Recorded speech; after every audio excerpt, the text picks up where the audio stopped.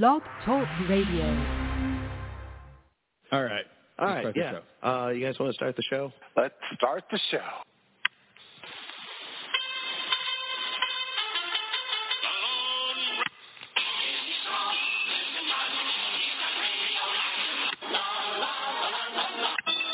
In the great hall of the Justice League.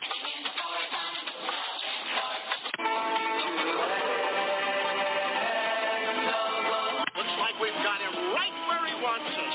Maybe not. Nice try, Firestar.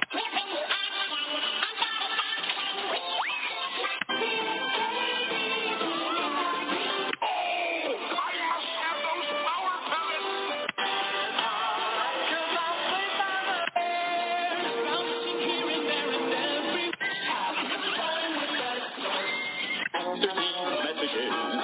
We'll be right back. I can't find the sugar. Good morning, everybody. Welcome to Saturday Morning Cereal. It's that one podcast you listen to every now and then when we put it out that discusses, explores, and celebrates all the themes of Saturday morning TV that we grew up with. And hey, wouldn't you just know it? Damn themes, they've been growing up right alongside us. It's me, Dan Grimshay, by the way. I'm the one talking at you. You can't shut me down. If you want to, feel free to tune out these gentlemen, starting first with our good buddy, Marquis. Marquis, speak up. Hello there. Doing a little Star Wars foreshadowing. Mm-hmm. And, of course, it wouldn't be complete with at least Jimmy the Gent Laziski sitting in the passenger back seat. Jimmy, get loud. It's me, Jimmy. There he is. So today is a Star Wars day. It's a Star Wars. It's even May 4th, wherever you are. Mm-hmm. But the point is, I feel like we've never mentioned Star Wars for some reason across almost 10 years of this show. Why not bring it up now? We got a couple of good guests, especially to those of you who use your ears to consume. We've got Matthew Wood, first of all. Also, you've seen him on screen. Even if you don't know his name, you have heard his work and even his voice. He's maybe I won't spoil it. We're going to talk to him later. I'm not saying anything more about him right now. But everyone knows who Matthew Wood is. Yeah. I'm dumb for trying. Guarantee it. Go on. I'm sorry. But also we have Joseph Shirley is his name. First person to make a joke gets muted. He is a composer, so he's obviously another audio guy. You can't be. We're doing an audio. You can't be serious. No. And Jimmy shut down for 30 seconds. We need a classic Matthew Wood sound effect of like a droid. He's in the Shirley corner. Oh, surely he should be. Anyway, Joseph Shirley, composer from, he's done a couple of things. Marquis, help me out. Where can we find him? Oh, my gosh. Well, the guy, he's fresh off of a hit movie called Creed 3, but he's also in the Star Wars world. He's done Book of Boba Fett. He's done he did the most recent season of the Mandalorian. So we're going to talk about his role as composer because it's a little, you have to kind of organize what this means to be a composer. So hold on, wait till that audio comes. It'll make a lot more sense. It will. But in the meantime, I don't know, let's tick around a little bit. What else is big in Star Wars news these days? Because I don't know about you guys. Well, actually, I do know about you guys. But I quickly chewed through the new Mandalorian season. Mm-hmm. I understand it's gotten some mixed reviews. I thought it was great. Yeah, well, you're not going to hear a complaint from me. But Jimmy, what did you think? I loved it. I thought it was really good. I think it's I like that show better than the prequels or the sequels outside of the original trilogy. Well, Rogue One was pretty good, but that's kind of my wheelhouse. Wheelhouse for Star Wars. That sort of storytelling, those characters. That I guess that time period in the Star Wars universe, right? I really enjoyed it. A couple of those cameos, you could even debate if they are cameos at all. But we don't. They were a little over the top for me. But other than that, I mean, overall, I give it 9.5 out of 10. That's a great risk. Good. And because you can't put something out on the internet without, at least trying to shit somewhere on it, I'll go with Jimmy. I'll chase down that 0.5 star that he didn't give it. And these cameos, there was that one, to me, it was a weak link in the season, that one diversionary fetch quest episode. Yeah. It was still good TV. Don't get me wrong. But I feel like this is one of those rare shows that I watch every week the day it comes out, if I can. Usually I wait for stuff to pile up, and then I binge that mother. So if I was binging it like I normally do, it probably wouldn't have bothered me so much. But I'm looking forward a whole week being like, all right, where does this adventure take us? And immediately, just like in a video game, when you enter like a new section of the open world, you get pulled off to do a fetch quest right away. Yeah, well, both like, oh, yeah, we'll take you to see who you need, but first you got to do us this favor and go track down this unrelated story arc. Almost every series has, like, into last episode, and I'm talking about modern streaming series these days within the last 5-7 years, has the second to last episode is either a flashback or it explains everything, or it's a throwaway, or it's like this particular episode was just like for fun, I guess. But even though that was my least favorite episode, I'm talking about Jack Black and Lizzo's appearances. Even though that was my least favorite episode of this season, it was still a lot of fun. There's still some cool stuff that happened. There was, I still enjoyed it. I just thought, what are we doing here? Yeah, when I binge it again later, it won't bother me nearly as much because I know we're back on track afterwards, so I can take a breather. So I get that pacing, but a week-to-week show, man, you better deliver.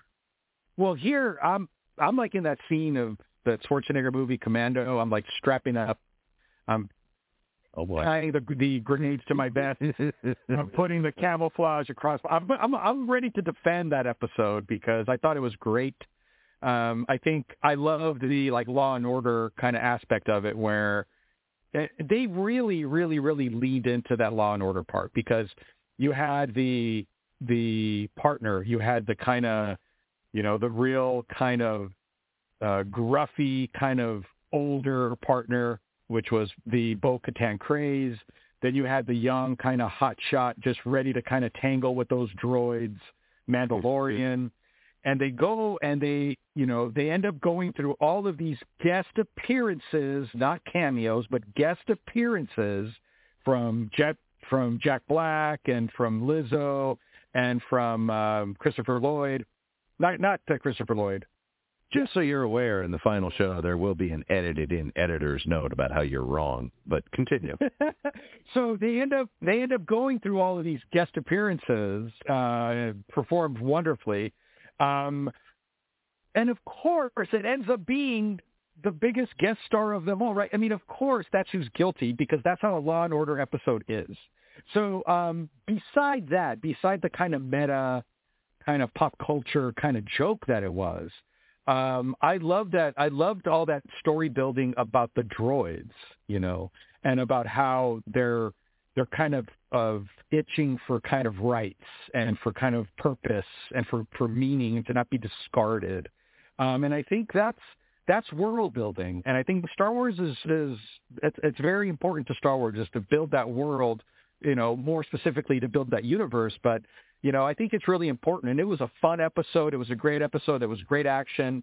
And it did have a little something to do with the end because they end up, meeting up with Axe Wolves, which gives them the fleet, which, allows them to kind of get into Mandalore. And as soon as they met up with Axe Wolves, they had done the fetch quest. That is what the episode should have started with, is my argument. Well, that is why they went to that planet, was to meet with him. But anyway, yeah. And anyway, let's they had dinner with Lizzo and Jack Black first. in brilliant cameos. Loved him. Not a kid, Every bit of it. just a guest role, not a cameo. Mm-hmm. But to move past that and to move into like the grander kind of discussion that's out there right now, I think you're right. We should talk to Matthew Wood. well, hold on. Matthew Wood, who's it? Surely we're not listening to that interview first. Shirley's later, Wood is now. But hold on real quick, because we just had a Mandalorian war, jetpacks, aerial assaults, Star Destroyers crashing, a force-yielding, quote, Baby Yoda saving the day without attacking anybody, all force and smarts and bravery. Like, we had a Darksaber, we had a Mandalorian supervillain played by Gus Fring. Like, we had just an incredible season and battle and war. Sounds like Marquis had to take a nap afterwards. It was an incredible... No, it was. And spectacle beyond even cinema, kind of. And it didn't feel like there was a wasted second, aside from all the ones I mentioned, in the storytelling. But not one cameo. All right. Why don't we go ahead and listen to a chat with Star Wars, not pioneer, but current torch holder, the man in charge of the sound lexicon. You know, what you are allowed, what things in any Star Wars property should sound like, have to get his okay. So, you know, damn it, he's a big deal. Hey, Magic Interview Machine, let's hear from Matthew Wood. Meanwhile, I guess, what's your origin story? How did you get from an entry-level position to sitting in Ben Burt's seat? Was that a quick... Were you anointed? Anointed. I think, I got that job at Lucasfilm very young. I was still in high school. I was a video games tester. So, and then I just persisted. I said, I got over imposter syndrome maybe 2 years ago. No, I'm kidding. I've been there about 32 years. It was just this amazing opportunity came about for me to be able to test video games for a company that was in Nicasio, California. And I grew up in the Bay Area, in San Francisco Bay Area, so I did some research. I was, working at the county library, and I did some research about what kind of companies were in Nicasio, and I looked it up, and it was either going to be like some kind of agricultural dairy farm or likely Lucasfilm. And in those days, Lucasfilm was a hidden place. You couldn't find Skywalker Ranch, there was no way to Google it, and it was this very hidden place. So I ended up, I faxed a resume over to them. My father had a fax machine for some of the business he was doing at the time in 1989. And I was able to get my resume to the top of the pile because they said that no one ever faxed a resume to them before.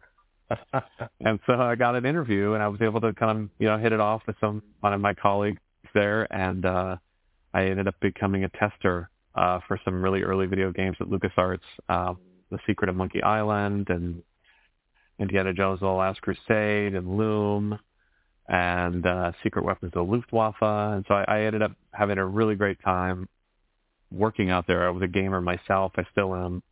So being able to test video games for a job was just, I couldn't even believe that was an actual profession. And I made some great connections. And luckily I had a recommendation when there was an opening that happened at Skywalker Ranch at Skywalker Sound. George Lucas was putting together a post-production sort of way that he wanted to do the new prequel movies, and he was doing a lot of R&D inside the company itself and doing a program called Sound Droid and another one called Edit Droid. And I got asked to be part of the Sound Droid development team to kind of test their program. So they went and got a tester from their games division because the suggestion was, get one of those kids from games to come in and hammer on our program and see if he can break it. And we started working on the Young Indiana Jones TV series back then for George, and that was sort of our precursor to get ready to do more movies, more Star Wars films in the 90s. I don't remember a lot of droid sounds in that old show. Yeah, not in Young Indy. It's funny because I do acting as well. You know, that's something I've always loved, and I've always been in theater as a kid, and American Conservatory Theater in San Francisco, and I've done community college theater and all that when I was younger, and I got a lot of opportunities from George to put my voice into Young Indiana Jones. It was always like, we need somebody here to do this and that, this peasant in this scene, or this guy that's fighting in that scene. And so I got a lot of practice doing that with him, because one of the great things about working with George and Ben Burt was that they were just open to just being able to do not just your job that you had to do. They were open to if you had suggestions about other things or wanted to participate in some other role, they were very open to that. And it was an independently minded company. And sort of the buck stopped with George, and I got to be part of that core team on working and developing a procedure in a way that we would do the prequel movies, and that went on for a long time. Ooh. So, Cord Wright from teenage game tester to playing Bib Fortuna. Yeah. I see the through line there. All through line. That was a funny story because I was working. That was on Phantom Menace, and at that point, that was my first big supervising job I was doing with Ben Burt. I always idolized Ben. Was one of the first people I met when I started at Skywalker Ranch, and he was taking a break and doing a lot of directorial stuff for IMAX, and but he was going to come back to do the prequel movie and the prequel movies, and it was right around the time that digital technology was changing for filmmaking, and I got in, really early, being part of that development team.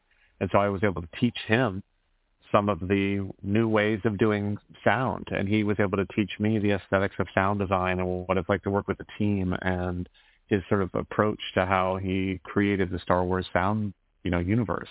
And so I got that amazing lesson from him, and it created a lifelong relationship together on film. And he's just a great mentor and a wonderful person that still works at Skywalker, and I'm forever grateful for him.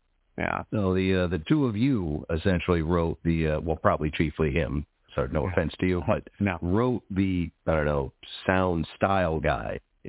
Totally. That you. And the one thing that was amazing about working on those Star Wars films is that George Lucas himself really considered sound a major player in making of the movies. We have John Williams, obviously, incredible soundscape that he had created musically, and then sound George gave a lot of time and budget and effort to. So we would start a year, sometimes more than a year, before the shooting even began, to start acquiring sound effects and going out and recording animals and machines and explosions and artillery and soundscapes and wind and all that, to just come and have a great new palette of things to work with to create these worlds. And that's something he did on the original Star Wars films. That's how Ben Burt had all that time to create all those incredible sounds of R2-D2 and the lightsabers and TIE fighters and Chewbacca and droids and the Millennium Falcon. And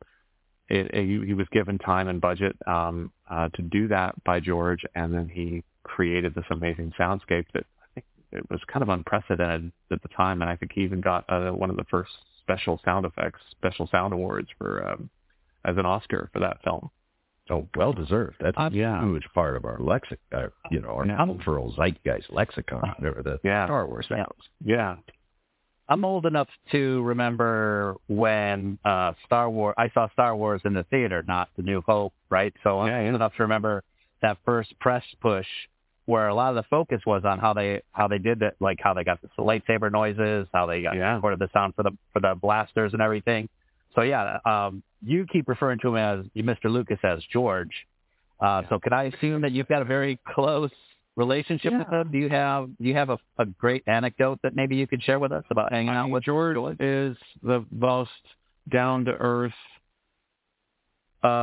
average everyday billionaire you'll ever meet. I mean, he's just he's a completely. I never felt like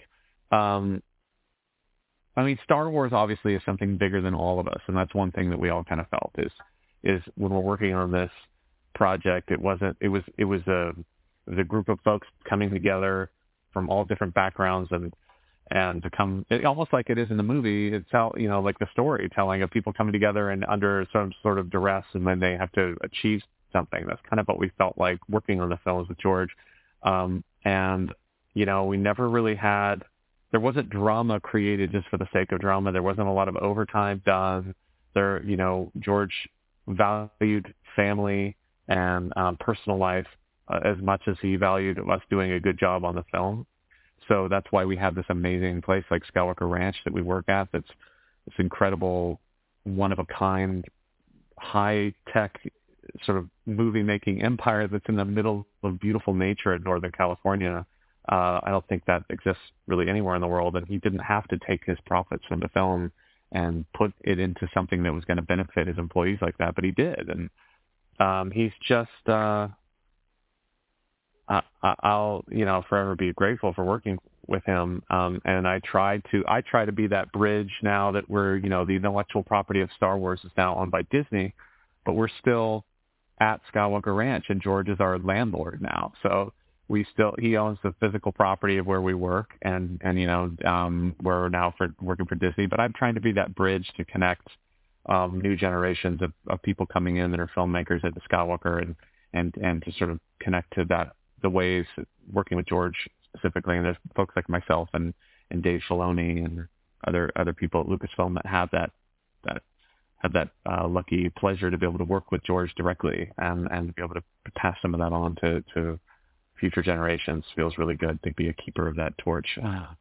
Well, it's you should be honored. I'm glad to hear you're taking it seriously. Absolutely. The fandom has very sharp ears. Oh yeah, they do. And you know what? I can't imagine how many hundreds of hours you've spent with some headphones on, just listening to raw sounds. And also, you are a major performer. So I know you're not afraid of a little spotlight. So I've got a little challenge for you. Sure. I would like to hear right off the top of your head, as well as you can do it, your best Wilhelm scream. Oh, gosh. That's so funny. Well, there's two sort of Wilhelm screams that we've used over the years. And one, and there's dogs in here, so hopefully they won't bark. But one of them is the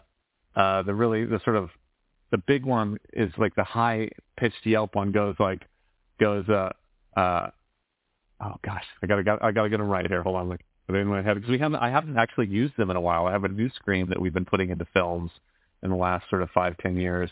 We'll get to that then. Yeah, but the new one, there's the sort of lower one that's like that. That's the lower one, and then the other one is That's the classic. Ooh, that was good. There's two. Yeah.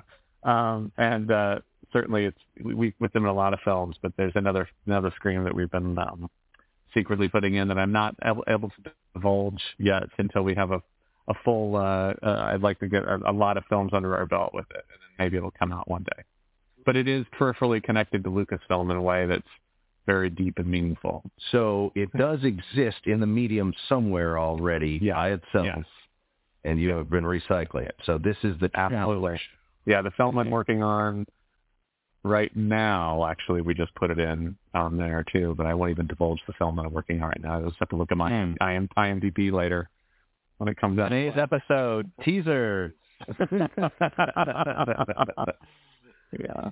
So, Matthew, you've done, your career goes way back to the redoing the Star Wars, the re-release, right? The original trilogy re-release. And as I scroll through IMDb, I see Con Air, The Rock, big hits that you worked on. So, and now you in addition to all the sound engineering, you do a lot of voices. So you either die a sound engineer or you live long enough to become a voice actor. How do you transition from job to job? I mean, for me, it was a logical thing just because I loved acting so much, and it just works a different part of my brain. That's sort of instantaneous feedback to something you're doing. It's very real and organic, and it's on instinct. And so, and as opposed to a lot of the technical work I do, And then a lot of the sound design work I was doing, I would use my voice for various creatures or droids or whatever it is. I never really expected it to go as wide as it did. And certainly working on Star Wars has opened up a lot of doors for me, which I'm forever grateful for. I love doing voice acting. It's one of my favorite things. I'm using the same equipment I use every day to do sound effects work and editorial.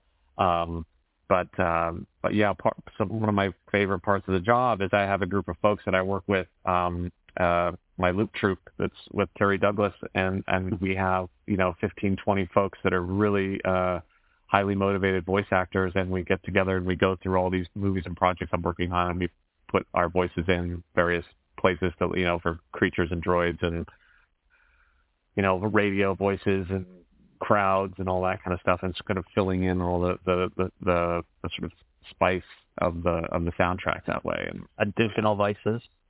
Yeah, additional voices, and that's one of my favorites. What happens so when the two jobs overlap? Like when you do General Grievous's voice, you then go in and filter it and process it yourself, or do you feel like trusted to someone else?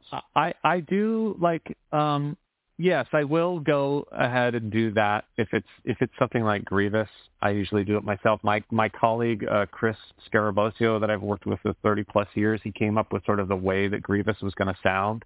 That was before I had the role. This is when we were passing it through all these different actors. We probably did 40 or 50 different actors through this process to kind of see which one we liked. And that was towards the end when George hadn't picked one yet, is when I submitted mine anonymously with the last group of actors, and that's the one he picked. So I Jedi mind tricked George Lucas to get the job. Oh, wow. Out of curiosity, how was it being pitched to the actors? Like, what was the one line? Like, this is what he sounds like. I mean, wheezy. Yeah, we had a look. Warren Fu had come up with sort of the look of what he was going to look like, and so we had that, and we had some animatics, scenes that we had worked out in video form, like a video sort storyboard.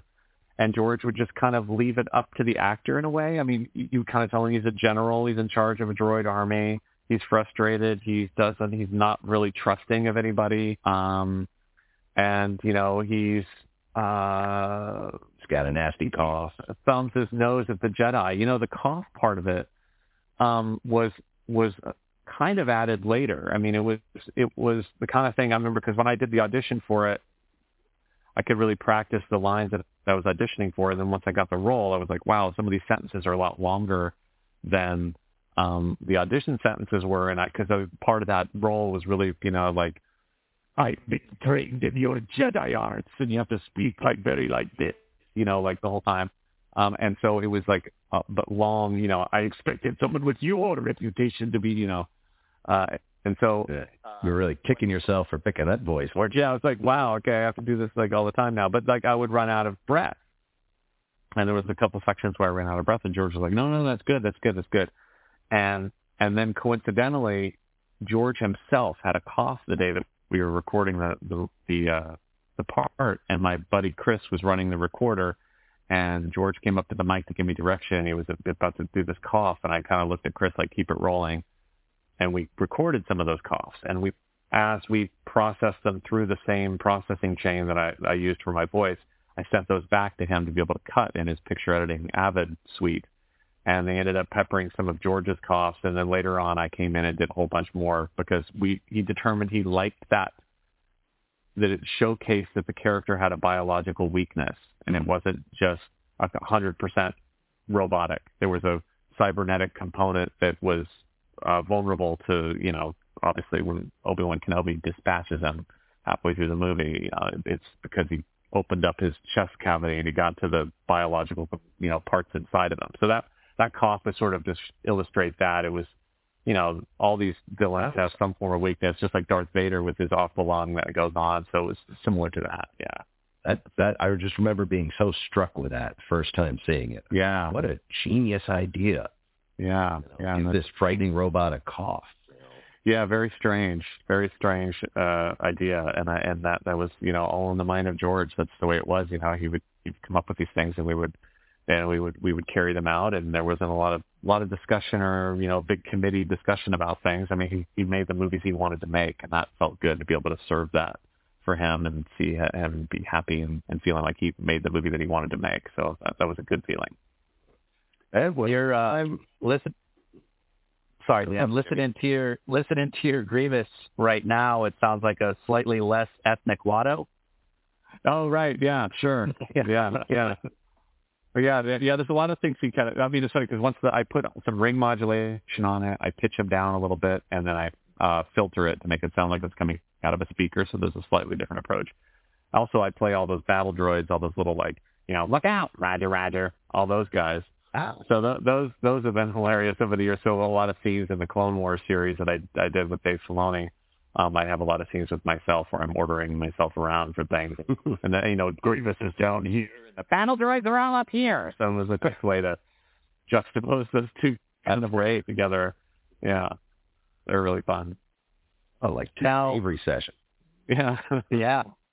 Can we ask you about Bib Fortuna? Sure. You played him in live action as well as voicing him in Phantom Menace. I did. So yeah, kind of like bookending his actually. Yeah, Phantom Menace. He was there was a cameo there in the pod race where he's with Jabba as Jabba announces the pod race and it's about to start, and I have to kind of wake him up at one point because he dozes off. But we shot that at ILM. In the late 90s, and then that was just a cameo that I didn't really it wasn't credited, I didn't really tell anybody about it, but funnily enough, Dave Filoni knew about it, and so when I was told they were going to bring the timeline was going to exist where he'd be alive after Return of the Jedi, and Favreau and Filoni came to me and they were like, we have really big plans for Bib Fortuna, so get ready. We're bringing him back. And I was like, wow, I thought that was amazing. And I'd get the scripts early for the show because I'm working on it I'd read episode 1. Okay, nothing. And episode, 2. It's like I recaptured the entire season of Mandalorian, and there was amazing things happening in season 2 of Mandalorian, like the, Luke coming back and all that. And I get to the last episode. I'm on episode 208 reading the script, and then I get to the very end, and there's just one paragraph that talks about, Bib Fortuna's on the throne, Boba Fett walks in, shoots him, and that's it. and so I was like, what? Is there going to be another flashback? And so I went down to costume fitting, and then I found out what they meant by big plans. Because it was, that must have taken a while. It was this huge fat suit. And amazing costume and super well thought out, and it's 6 hours of makeup or whatever it was to get into the costume and to shoot for a day. But when I got out the set, John Favreau and Filoni, they were just cracking up, and I was like, big plans, big plans. And I loved that. That was such a fun day because it was, really, they had done a lot more makeup than I had done. For Phantom Menace, it was kind of in a wide shot, and I had a couple of close-ups and, or closer shots in Book of Boba. And they, I had the full teeth and the contacts and the giant LeCue that were like, they had the huge, and it was just like the costume was amazing. And I really felt like I could embody it and they created Jabba's palace, and it wasn't all done in the volume. It was actually physically made there. And I just remember thinking, we were shooting the show and I'm sitting in the throne watching, Boba Fett come down the stairs and walk over to me, and I'm trying to appeal to him and speaking Huttese. But I just remember thinking, like, that's the action figure that I sent away with Kenner, and the that I thought George Lucas personally was packing all up the Boba Fett's to send to the kids in the 80s or late 70s, and this guy's going to come over and he's going to kill me. And it was such a out of body moment. I was all parts of me were really happy at that point to go to act and then be able to. And also Tamura Morrison, I've worked with him for so long, and it was fun because he didn't know I was cast as a character, so I kind of was messing with him for a little while before he knew it was me, which was great with the long fingernails and all that. But that's one of those moments where Star Wars is so special. It's just something that is connected to our childhood, a lot of us, to our childhood DNA, and then to be part of it, to be able to be part of the creation of it.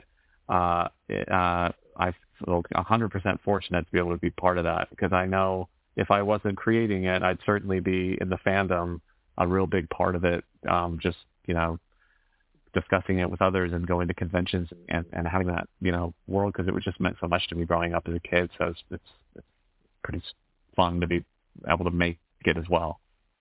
Yep. Well, I'm just waiting for my turn to play Bib Tuna. I didn't know it come full circle. Thanks, Mac. Yeah. Actually, real quickly, I'm glad you brought up the volume, because before we let you go, I did want to ask you real quick, about time is marching on, technology's changing, and now ILM has the X Lab. Yeah. I've been working with. Yes. It's really fun.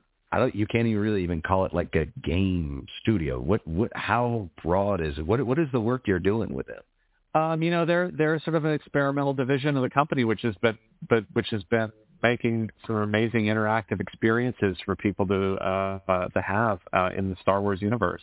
And I've been able to work with there's an office, a subset at Skywalker Ranch with Kevin Boland, that I've been able to help them just evaluate what they're looking at. Since I'm a gamer, putting on VR and working in all that space is not intimidating to me. I don't have any kind of motion difficulty with any of it. And the games are so amazing. I don't think I even would if I did. But I also voice act for them in a lot of the projects that they're working on, and then I also cast some of the ancillary talent to come in and do their voice acting for it. But I love watching the engine in which they create things. It's similar to a gaming engine, but because it is an interactive experience. But it's just watching Star Wars be put into that world, and to be able to act in it. That's one thing Lucasfilm's always been great with is using new and experimental technology. That was one thing George really funded, a lot of crazy technology back in the day that really paid off to build what Industrial Light and Magic and Skywalker Sound are. And Kathy Kennedy is continuing that, and Disney is continuing that with these groups to just be able to get entertainment out to people in new and different ways. And Star Wars is certainly something to use as a tool to do that, because it's so vast and so universally well liked so far. So been good. Yes, knock wood. You only got about 40. Yeah, I know. For right. 40. I know. What is it? Yeah, what is it? 40 years now. 45 now. 45 now. Summer, I think. Yeah, it's amazing. It's amazing. Sounds right. And what about Mubo and Tales from the Galaxy's Edge? Oh yeah, Mubo. So he's sort of the droid. He runs the droid depot at Galaxy's Edge. The story is that the droid depot there where you can create your own droids there. Mubo is part of that, and so they wanted. I did some voices for Disney parks for the Mubo character, and then when we wanted to do the interactive experience, I came in and did that, and so he puts you out on adventures to go help him bring stuff back to for his to be worked on, and at the same time you're trying to evade the First Order, and there's also sections of the game where you're being trained as a Jedi, and you meet up with Yoda, and I got to work with Frank Oz again, and he came back to do Yoda, which was amazing. Anthony Daniels did C-3PO, so it was a great cast and more. Yeah.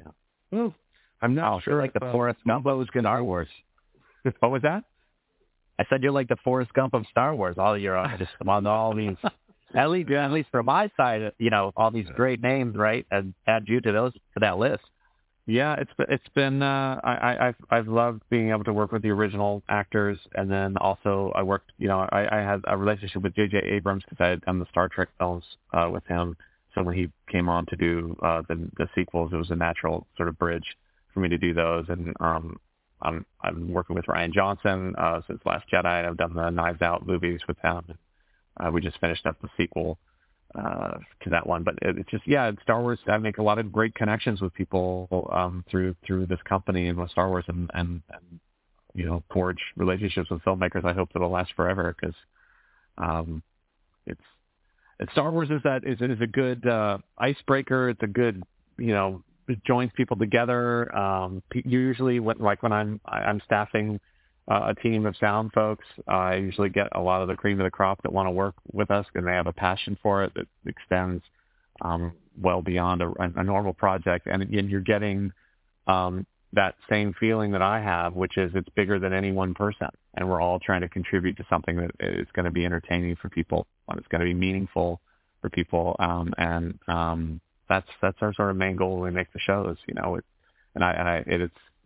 it's born out of our original maker of the show, George Lucas, and I just try to continue that ethos into what we make now. All right. Star Wars. Did I fax my resume to? Yeah, it's a fax. Resume to 555. No, I'm sure we have fax somewhere. We might have a fax machine somewhere in a closet somewhere. I'm not sure where that. Maybe there's just this resume is going to it that I haven't seen. I should go try to look it up. Right. So I was going to say Star Wars is like the Force. It surrounds us. It binds us together. Yeah. Everyone together. Yeah. I feel that. I totally feel that, and I'm so happy that also we can still work at Skywalker Ranch, which George, when he changed his interest in maybe doing his museum and getting out of the sort of filmmaker business day-to-day basis, he could have closed the doors to Skywalker, and that could have been the end of the legacy. But he's left us open at Skywalker. We're working at Skywalker Ranch, where the original movies were done, and that really permeates into the work that we do, and it's a very fortunate thing that he's kept us going like that, and then the legacy of he could have sold it off as an intellectual property that wasn't connected to the actual people, and he didn't do that. He gave us to Disney has taken us on, and when the actual people that made the original films are part of making these new films, and it's about the people making it, which is a huge part of the appeal of working with people like George Lucas, where they look at that, they don't separate the people from the intellectual property, and it's all cared for by the actual people that make it. So that feels good too. Yeah, that's what I like to hear. Yeah. All right. Well, I think we're probably have taken up enough of your afternoon, but Jimmy, I know you've got at least one more question. Well, I do. Let me bring this Star Destroyer in for a landing with this last question here. When I was a little guy, I used to have to get up earlier, beat my brother to the couch on Saturday mornings to get the good spot in front of the TV, right? Yeah. But I'd have to get up even earlier than that to beat my parents into the kitchen so I could pour myself a big bowl of sugary goodness. So, Matthew, I'd like to know, what was your favorite bowl of Saturday morning cereal, and what cartoons did you watch? Saturday morning cereal, let's see. It's funny, we only got the really sugary stuff when we were on like a trip. When we went on a car trip, we would get the little like multi-boxed cereal where you had where you could and I didn't even know you could do this, but you like cut the box down the middle and open it up and pour milk into the actual box. Right. With wax paper in there. But we got those like when we were traveling around. But I think my ones that I would Life cereal. I liked Life cereal. Just the Life. I don't know if that was the one I know it's kind of boring. That was the one I had like when I was living at home. But like if we're out on the road, I would say Honeycomb, or what was the one that was like the Pops? Was there one called Pops? There was like it was like a yellow Kicks, but I know the one you're talking about. Sugar Pops. Sugar Pops. Yeah, Sugar Pops. I dug the Sugar Pops when we were out on the road. And then definitely Saturday mornings. I mean, Warner Brothers cartoons were, the Bugs Bunny stuff was certainly one of my faves. I mean, the Barber Seville. That's like that's one of my favorites. I mean, I love watching Saturday morning cartoons. Deep classics there. I have a brother and a sister, so we certainly all sat on the couch doing that on Saturdays. Yeah, we used to go on those long trips too, my family and I, and get those little boxes, and we thought, oh, what a major revelation in technology. You could eat it right out of the box, but it never really worked. Like you spill a little of the milk over in the box, fall apart. I know, my dad, they're cutting them with a knife trying to get it. Right, that's so fun time. What a great memory. Yeah. Hey, thanks so much for your time, man. It's an absolute delight to talk to you and spend a little bit of your afternoon with us. Thank you so much. And whenever you're ready to reveal to the world what that scream is that you're using, please think of us first. Okay, I will. Yes, Saturday new cereal. I will definitely think of that. Yeah. Right on. Thank you so much for everything you do, Matthew. Great to meet you. May the force be with you. Thanks a lot. And with you. Thanks, man. Thank you. Howdy, I'm Big Yellow, and I'm so wild about Kellogg's Sugar Corn Pops, I'll trade my Big Yellow bird for a bowl of those Big Yellow Pops. No. Trade me that Big Yellow taste for my Big Yellow cone, my golf clubs, my car keys. Hold on. What do I need to eat a bowl of those Big Yellow Pops? A spoon. Got one. Kellogg's Sugar Corn Pop cereal, plus toast, juice, milk, and spread is a smart start to your day. Kellogg's Sugar Corn Pops. Those Big Yellow Pops are tops. Oh, you like that? That was Sugar Corn Pops. Sugar Corn Pops. We were close. But it's almost like a play on popcorn, which I don't think I ever got when I was a kid.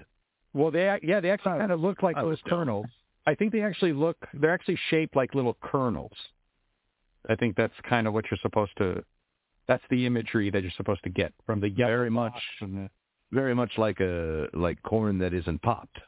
Yes, exactly. Well, that's dumb. All right. Well, I hate rewriting my own history. So, hey, great interview. Matthew Wood, big deal. Oh, my God, you guys. Did you hear him when he was doing droid voices? Oh, my God, you guys. He did Grievous for you. He did the droids for you. He did the Wilhelm scream for him. He did two of them. He did two Wilhelm screams. I only consider that second one the real one. I know, me too. May the Force be with you out of him from a big Star Wars. That's a pretty big deal for me. And just a quick little comment on his cereal choice. Sugar Corn Pops are a fantastic cereal.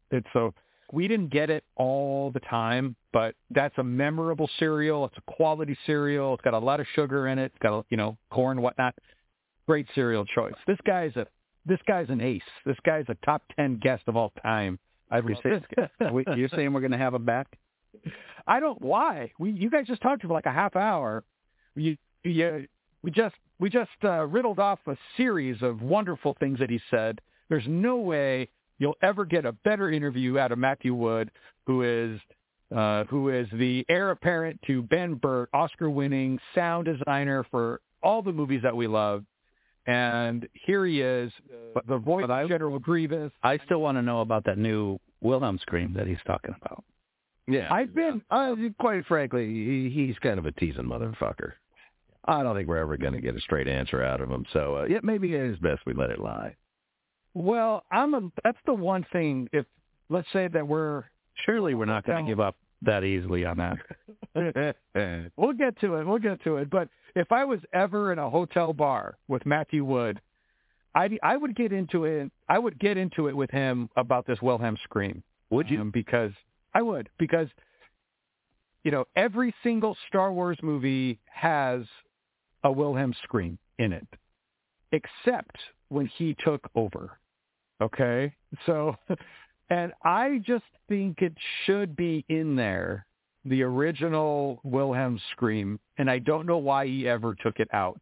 I know he's trying to make his own. I get it, and that's awesome. I can't wait to identify it. But the fact that we don't know what he's talking about yet means he should have kept the original in there, at least for the Star Wars, at least for the Skywalker related movies. It's like if you want to leave it out of Rogue One, go ahead. But Marky, I shudder to suggest it, but maybe you should go back and rewatch these movies again. I rewatch them all the time, and I can't figure out what he's talking about.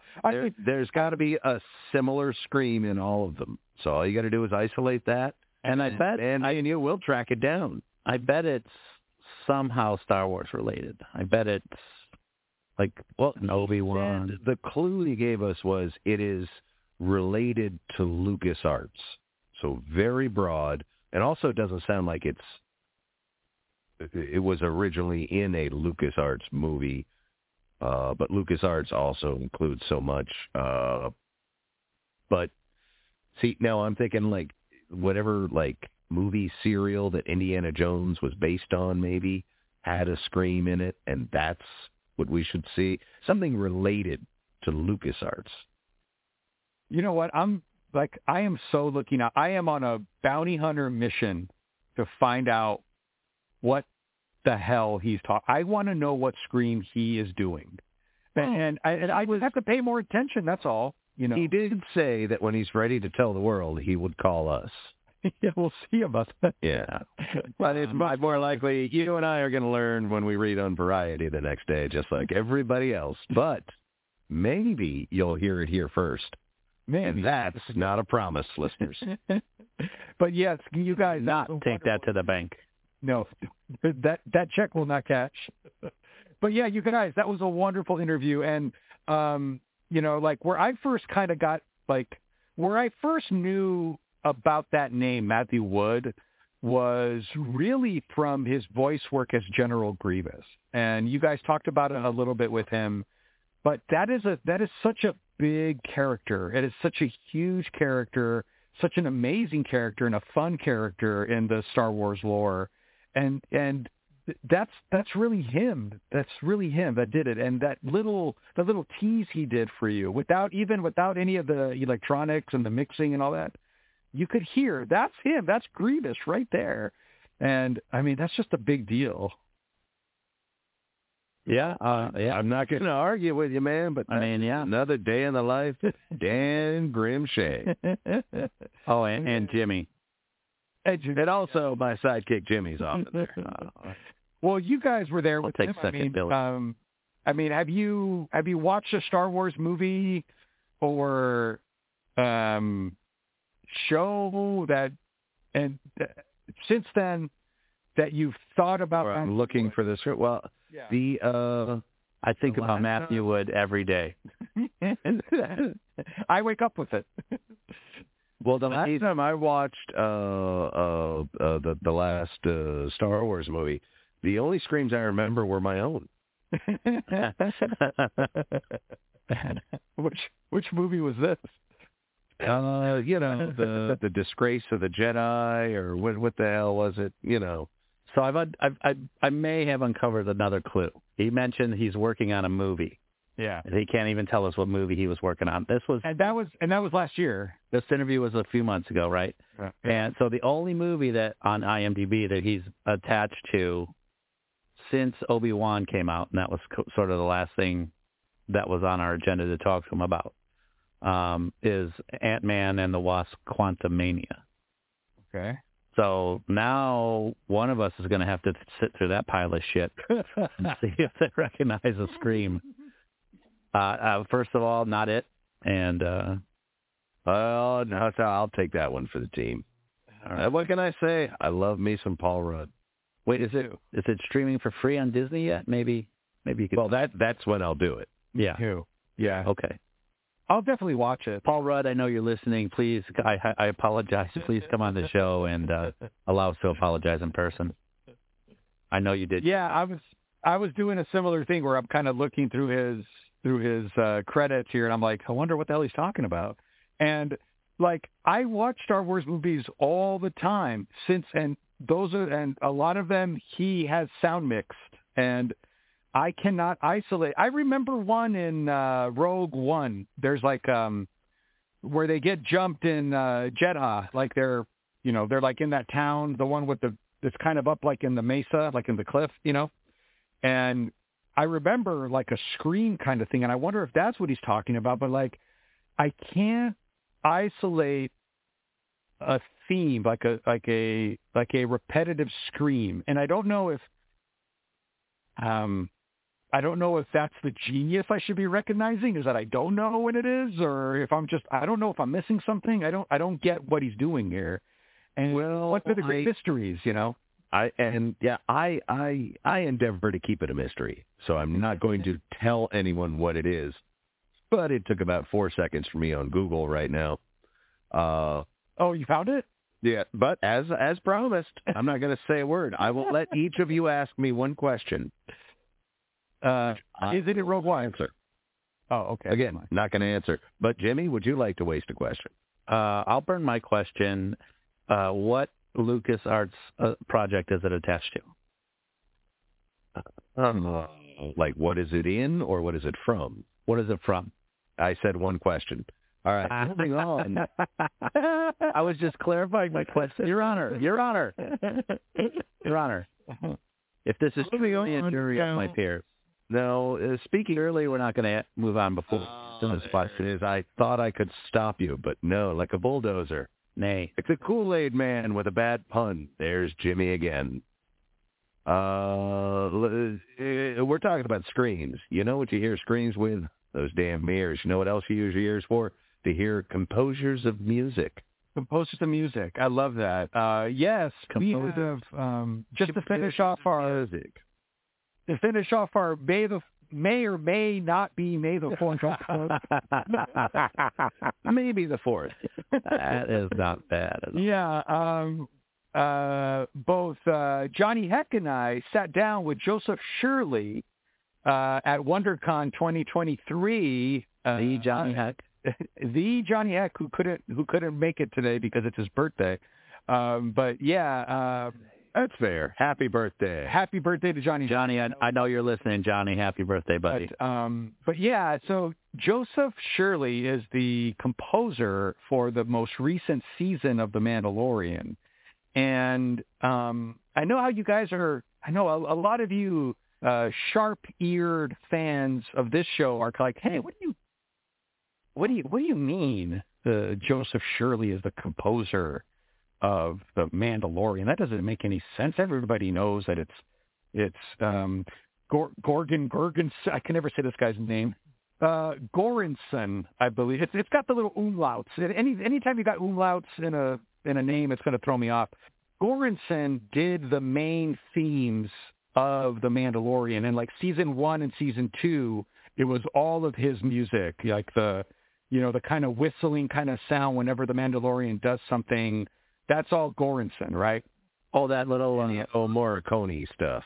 Yeah, exactly. That's all him. Spaghetti Western sounds, yeah. Yeah, so he does like all the big themes of The Mandalorian.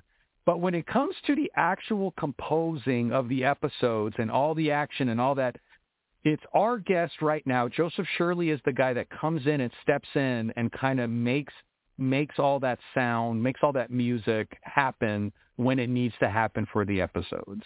So he is credited as the composer on and themes by Ludwig Göransson. So if you guys watch in this last season of The Mandalorian, just stay, when you're looking at all the concept art, you're going to see themes by Ludwig Göransson, music composed by Joseph Shirley. So there's different kind of credits associated with it, but this is the guy that did all of that.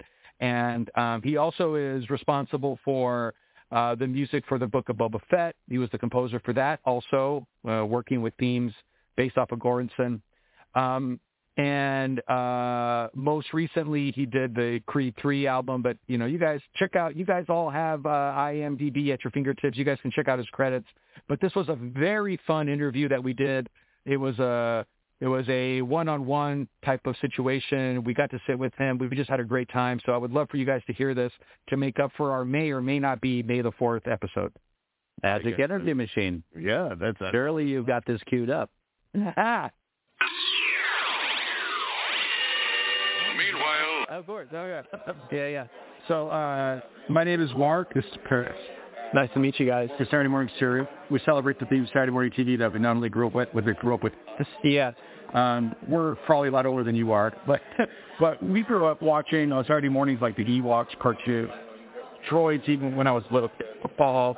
But yeah, Star Wars has been a big deal. Star Wars. It still is. And the whole garage. Yeah, you're working on the Mandalorian, and I saw your name on the credits last episode. Yeah. Sure. Yeah. What does it feel like? It feels amazing, man. I mean, I echo your enthusiasm and love for this franchise. I mean, I, as a kid, was crazy about it. Watched the movies just over and over. And would go to I collected the old 1977 action figures, and it was like I was a big collector back in the day. I loved baseball cards, and I loved collecting these action figures. But we would go to this flea market I'm from Mississippi. We'd go to the flea market there, and this one lady always had the old school 1977 original release action figures, and I was like, I don't want it if it doesn't say 1977 on the back, because I was just so crazy about having the original. So I had a collection. They're actually still in my studio now, kind of watching over my work, giving me their blessing. I just love the whole franchise and have for so long. So I agree with that for sure. Well, and now that you're working with, did you learn how to say Gorgensen? I'm mispronouncing, but I do say Goranson. But I think he would pronounce it slightly differently, and I haven't mastered that. I mean, it's got the loud. Yes, exactly. Yeah. Exactly. So he's gone along, and obviously I've seen his name pop up in these other movies and things like that. Yep. He's obviously very good. And he obviously defined that kind of flute kind of sound of The Mandalorian.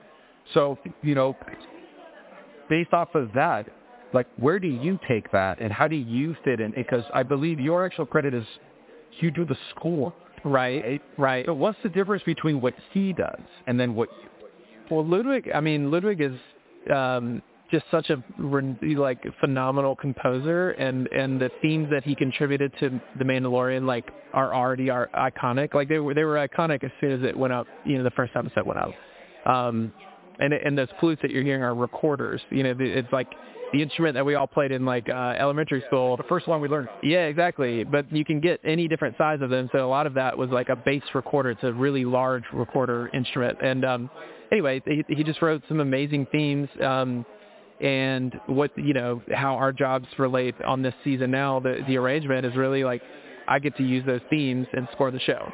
So and they wanted it to feel like the through line. They wanted to feel the through line of season 3 stemming from season 2, which stemmed from season 1. And I had assisted Ludwig at first, and then we progressed into a more creative relationship over the years. And so I was with him on season 1 and season 2. Season 2 I was actually doing additional music.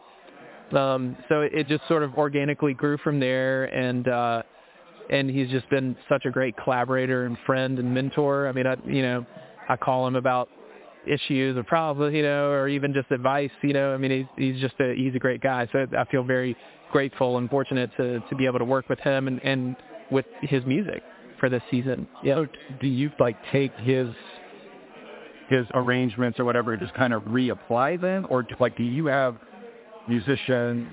Do you bring in all of that, or is it just kind of in a computer and you just kind of put it all back in? No. We record every single episode. So whether you're hearing the straight up Mandalorian theme as it was originally written, or you're hearing an arrangement of that, or a variation, or you're hearing a new theme, that's all music that I've put together and we're re-recording with an orchestra. So I mean, and we always had a big orchestra for these shows, but we had a slightly bigger orchestra for this season because it's a little bit more robust in a lot of the ways. The different Mandalorian sects and clans are coming together and working together or fighting. So it's always re-recorded and made and resampled sounds that you're hearing, but I'm quoting some of those themes in my own writing. Yeah. Yeah. It's curious about the different themes as the show goes to different planets. If there's an even way the Mandalorian's not there. It's okay, in the previous episode, without plus the one before with Coruscant. Yeah. It's got a little spy game. Yeah. So probably watching the footage and then maybe collaborating, or please tell us what's out. Are you watching the footage and then coming up with the incredibly still thing you want to take it? Yeah. The editors on these shows just do such a brilliant job, and they're constantly working with John and Dave and Rick about how to tell the story, how to lay this out.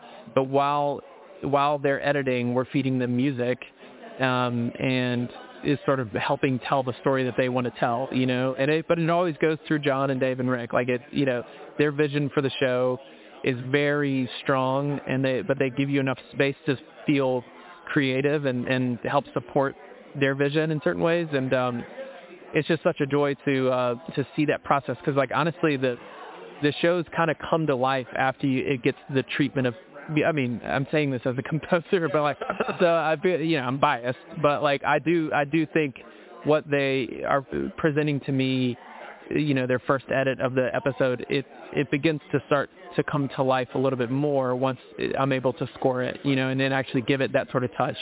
And they give you that space, and they're just very clever people, very smart people. So, and also, folks, our fan question: how often did if you jump on the set, take a look around?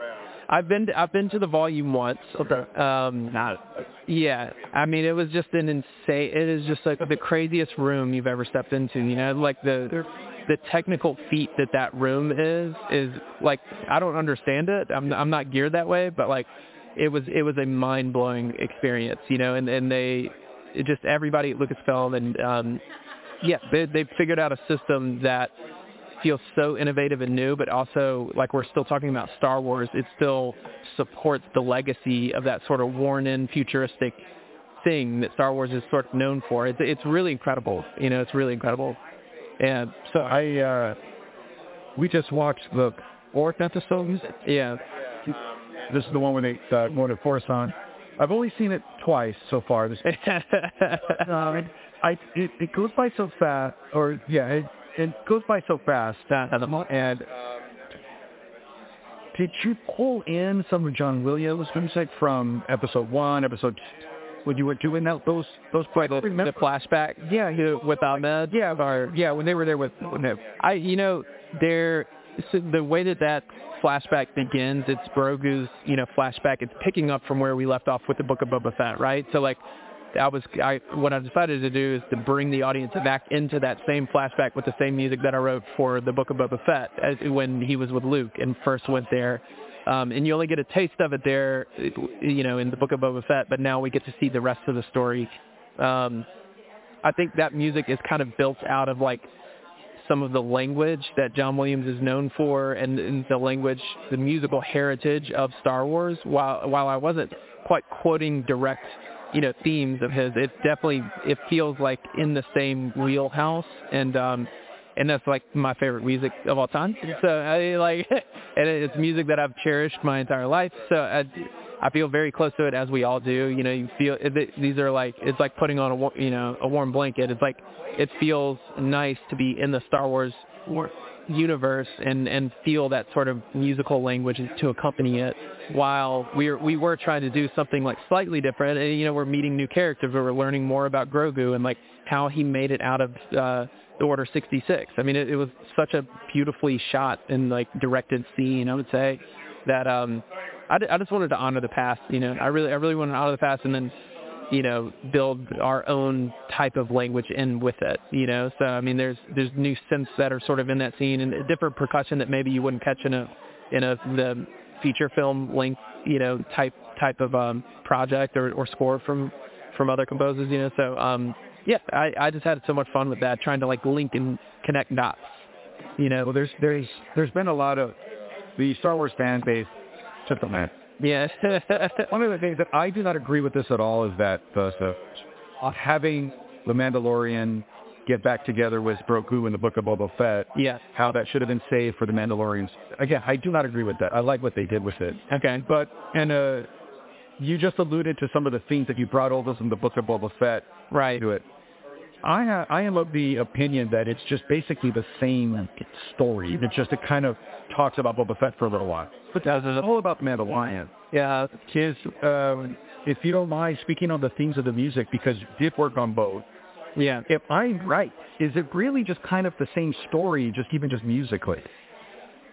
I mean, that's a really great argument you're making. I think it all feels like it's happening around the same time, or dealing with some of the same situations. The character, to me, it feels like it's part of the same overarching story. Like, whereas when you watch a show like Andor, which was brilliant, that feels like a totally different tone and a different aesthetic, and it was really well done, But like our shows have been a little bit more orchestral and a little bit more like classically Star Wars, while also sort of like, I don't know, John has always said techie. We've always like introduced some funky, quirky synths and weird percussion, So I think if you're noticing, it's probably because like Ludwig and I have both worked on these shows for, several years now, and we have sort of developed this sound over time. And like, oftentimes I'm quoting like Ludwig's sound in certain ways, So like, it feels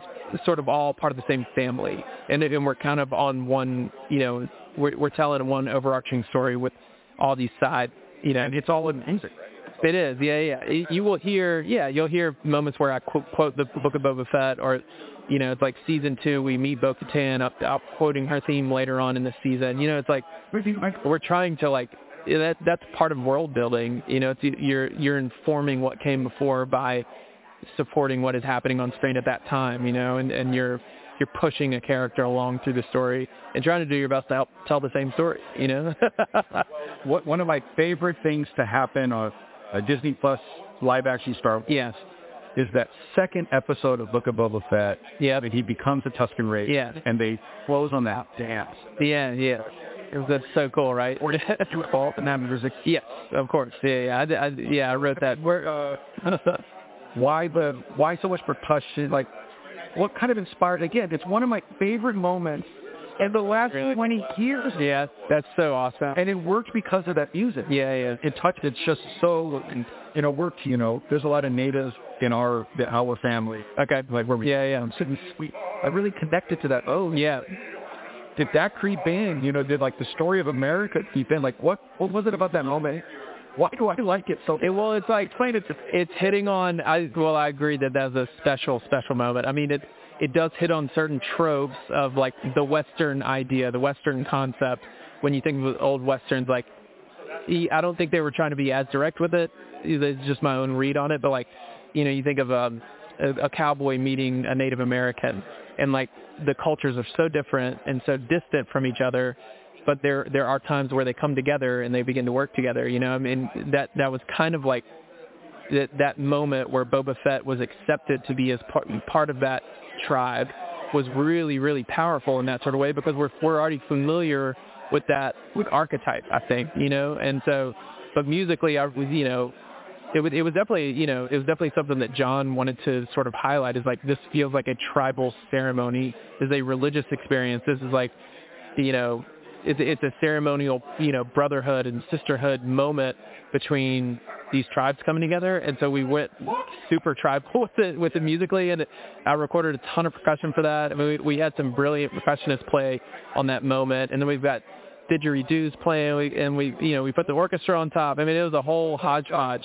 Did you have the dancing before the music, or did the music get the choreography going? They had the dancing. That is how they shot it in that way. What was tricky, the challenge of that scene was finding like the tempo that would really match that and feel like we're pushing to the end of that episode. Like it was definitely like the shape of that cue was something that John really, really wanted to get right. And all credit to him. Like he took a lot of what I had written and pieced it together in a certain way, like on the dub stage. Like he knows how music can work in a show for sure. Did you know, or did you have the music they were dancing to? No, I wish I did, because that would have been easier to figure out what tempo they were.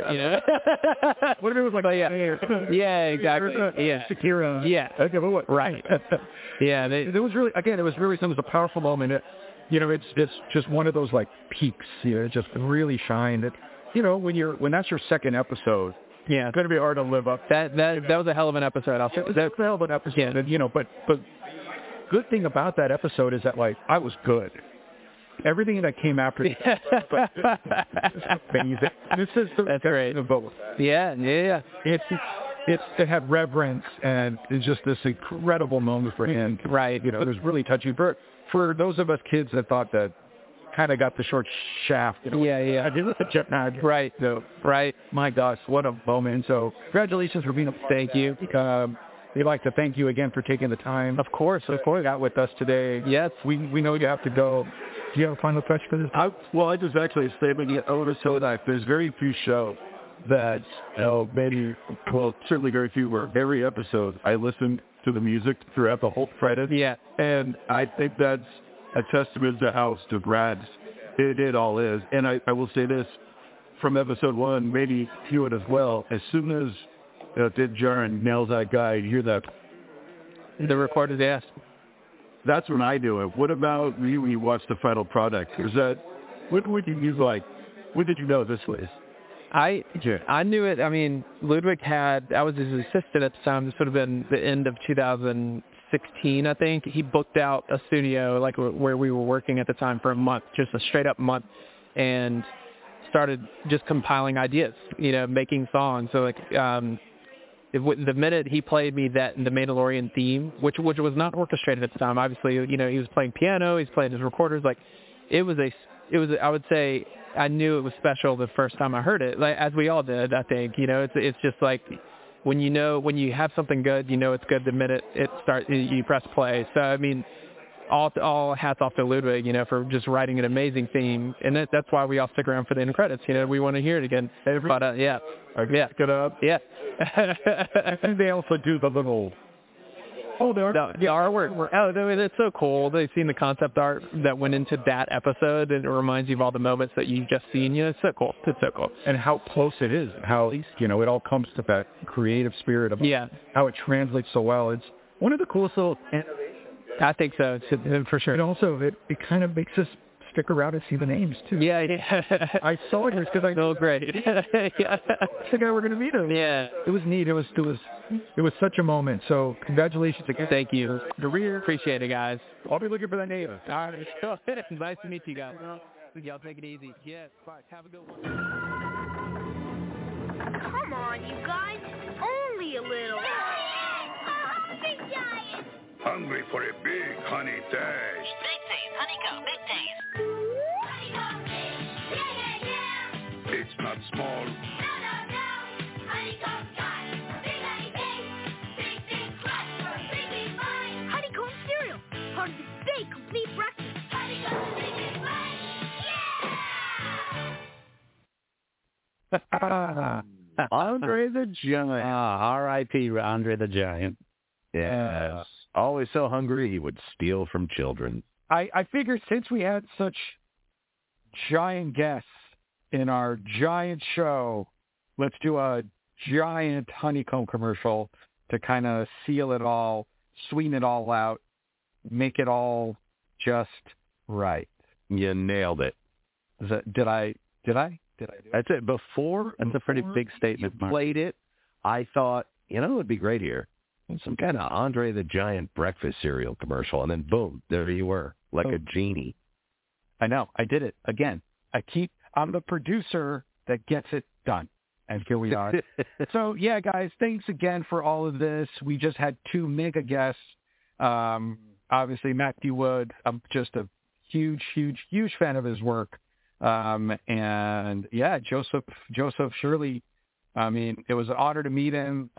This guy has just got, this guy's career, even though he's already accomplished so much, this guy's going places, man. And so keep an eye out for him.